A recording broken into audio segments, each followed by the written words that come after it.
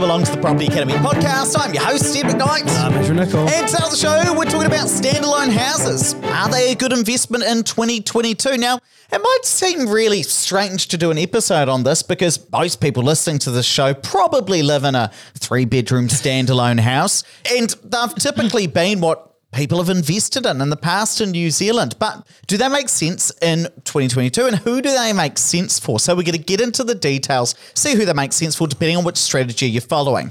Now, let's run through, Andrew, which strategy do standalone houses tend to make the most sense for? Okay, so if you're doing the passive buy and hold strategy, the one where you just buy a house and you hold on to it long enough that when you sell it, you make some capital growth and you pay off the mortgage then you really have to be investing in new builds now. And really the only place that we think that it makes sense at the moment that we can find a really good deal is probably in Christchurch, because the yields are relatively fair given what you're spending on for the purchase price. If you're going to be a more active investor, if you're actually happy to get your hands dirty, get more involved, then you can use the BRRRR strategy and then you can invest in existing builds. But if you're not doing that and you're going to lose the interest deductibility straight off the bat, then buying an existing property just probably doesn't work now. As a standalone house. Correct. So I guess what we're saying is if you're going to be going for the new build kind of strategy, your standalone house has got to be in a cheaper area. So Absolutely. That's why we say Christchurch. But specifically, I think you're off your head if you think that central Christchurch is where you're going to find a standalone house. No, I never said you just want to pull me off my head. I'm inferring it, Andrew Nicol. So I think that you're probably looking at some of the satellite towns, places like Rangiora, Kaiapoi. You're looking in Selwyn, out in Rolleston still, in the fringes of Christchurch, so like a Hallsville. But even still, a standalone house there might cost you somewhere between $800 and $1 million. $1 million if it's kind of in Christchurch City. But the reason we say that is if you're investing in Auckland, you're looking well north of $1 million, and in which case the yield is relatively poor if you're not going to do anything to it. Whereas on the other side, if you are running that renovation strategy, I can't really see investing in much else than a standalone house. Reason being, you've got to have enough footprint in the house that you can add the extra bedroom, that you can tack on some cabins. And look, that's probably not going to happen with the townhouses. I mean, there's probably some people who are doing renovation strategies on townhouses and apartments. And I know there was a particular guy, I'm not going to say the name because I'm going to mess it up, but I think it started with a G, ended with a Hoey. First name starts with a G, ends with a Hoey. Last name's a Hoey. I've messed this up completely, guys. Okay. I've messed it up completely. But I think there are some people who specialise in renovating apartments. Let's move on to the next thing. Which increases in value more quickly? Standalone houses or other types of properties? Now, what I want to do is share my screen for all of you guys watching this on YouTube, for all of you guys on the podcast. I will do my best at explaining it. But do you know what? Two wiggly lines, one's blue, one's grey. No. Well, after trying to explain Hoey, then I don't have much confidence. But over the long term, and here we're looking specifically at Auckland, houses versus townhouses. Houses, standalone houses, have pretty consistently got about maybe 0.5% extra growth per year compared to townhouses. On average. Over that average. I mean, sometimes townhouses are slightly faster, sometimes they're pretty close. But I also want to show you apartments versus houses because that's where you start to get some real difference. And here we're looking at Wellington versus Auckland. And if I look at apartments versus houses, now we're looking at Wellington. Pretty consistently, there's been maybe a 2% difference between houses and townhouses and apartments. We aberration at the start where, apartments slightly faster, but over the long term, houses have been the clear standout winner in terms of capital growth. I don't believe it's actually because of the land, which is what everybody seems to say. What do you think it's because of then? Maybe the fact they've got a larger floor plan. I think it's because it's a more limited market with an apartment. What's that smirk for? You think you know better?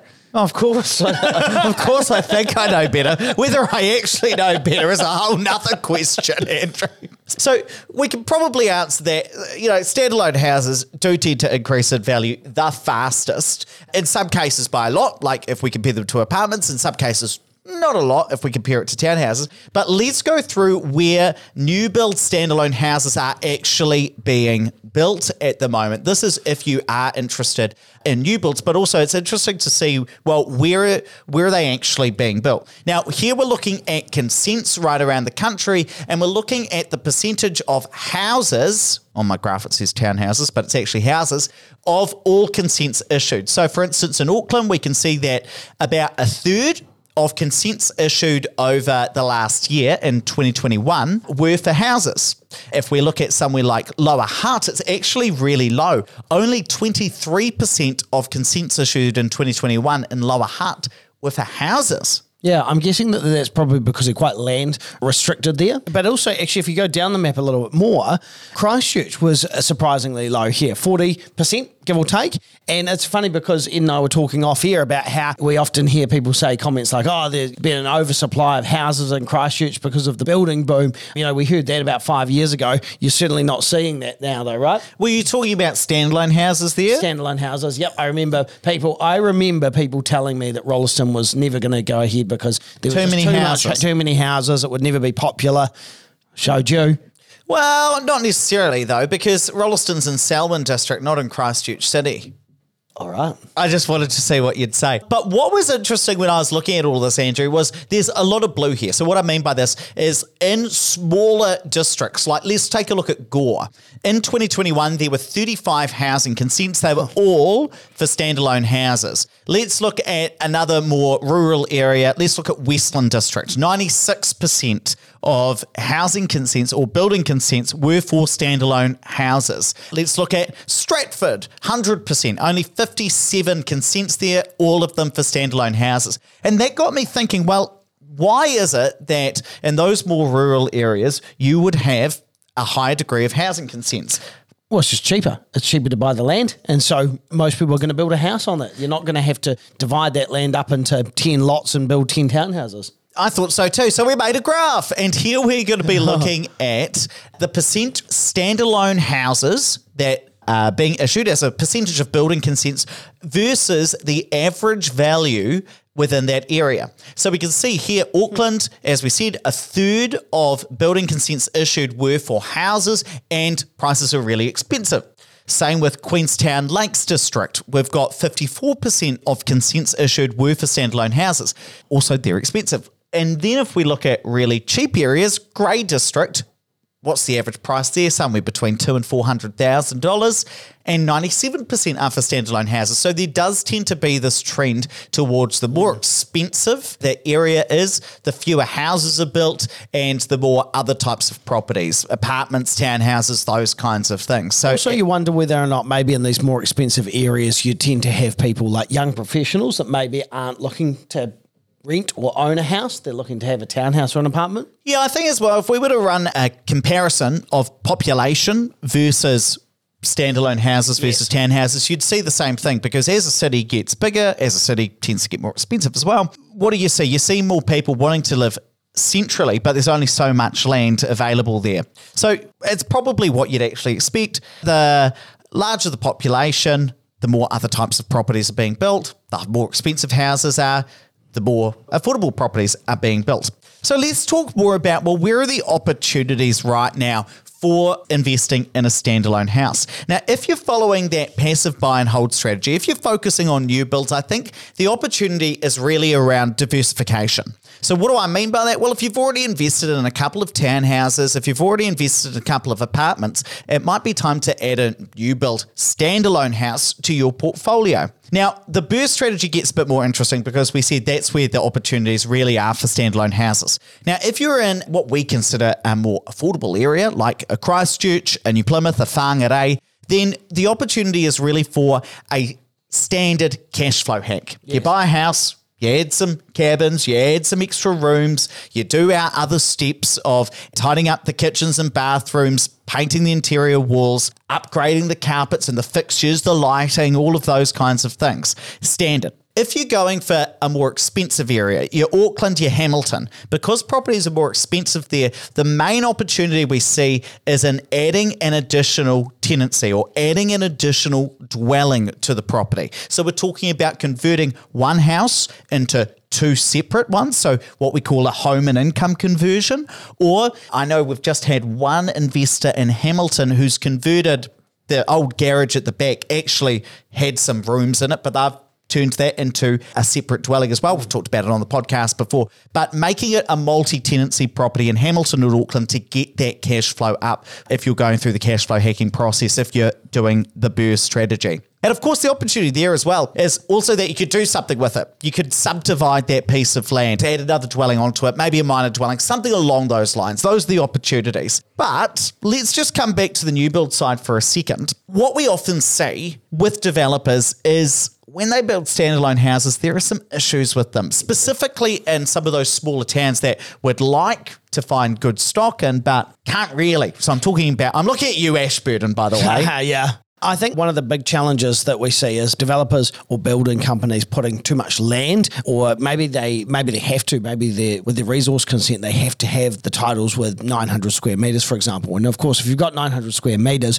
then you're paying a lot more for the land than perhaps what would be ideal from an investment standpoint, because an increase in land means an increase in price, but not necessarily an increase in rent, or not a substantial increase in rent. And then, of course, if the yield's so poor and you're topping up so much, then it's probably not what we would consider a good investment. I'll give you a really good example of this just with Ashburton, because about a year ago, I think I said to you and the people who go out and find new build developments for our investors, Andrew, I said, I want some in Ashburton. So undervalued. It's actually catching up really fast at the moment, by the way.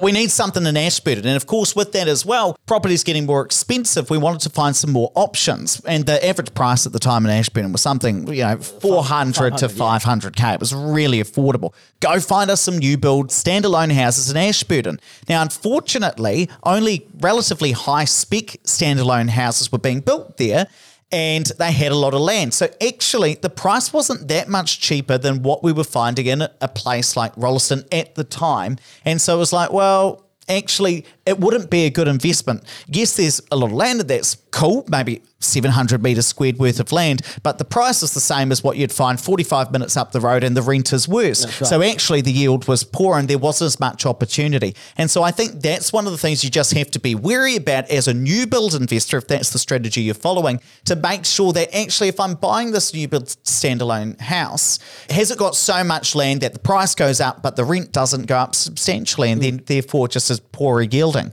I think that's really the trouble. Yeah. Now, it doesn't mean those aren't great houses. They might be wonderful houses, but just the right fit for owner-occupiers. Correct. And actually, I'll tell you what, Andrew, I was looking at some pretty nice houses in, I think, Pocono over the weekend as I was preparing for this episode. You wouldn't believe it, a standalone house in Pocono, which probably isn't considered a new build anymore for tax reasons, might be $1.2 million. Mm-hmm. I was like, oh my, or at least advertise for that. The price might come down after you negotiate for it, but it's just enormous. Well, watch your space. There might be some options there in the future. What price is it going to be? You'll see. Is it going to be 1.2 mil? Less. Yeah, got it. I was going to slap you, Andrew Nicol, on that pretty little face of yours. Okay, it's got weird. Let's wrap it up there. But please don't forget to rate, review, and subscribe to the Property Academy podcast. Really does help us get the message out to more people. And hey, if you want to learn more about property with Andrew and I, come along to our next webinar. We're talking about how to get the bank more likely to say yes when you're purchasing your first or your next investment property. And I'm going to share with you our 6 mortgage strategies. Oh, it's going to be a lot of fun. How do you sign up for that? Well, it's on Tuesday, May the 10th at 7 p.m. Click the link down in the description or in the show notes. You'll be able to sign up, or just go to opuspartners.co.nz.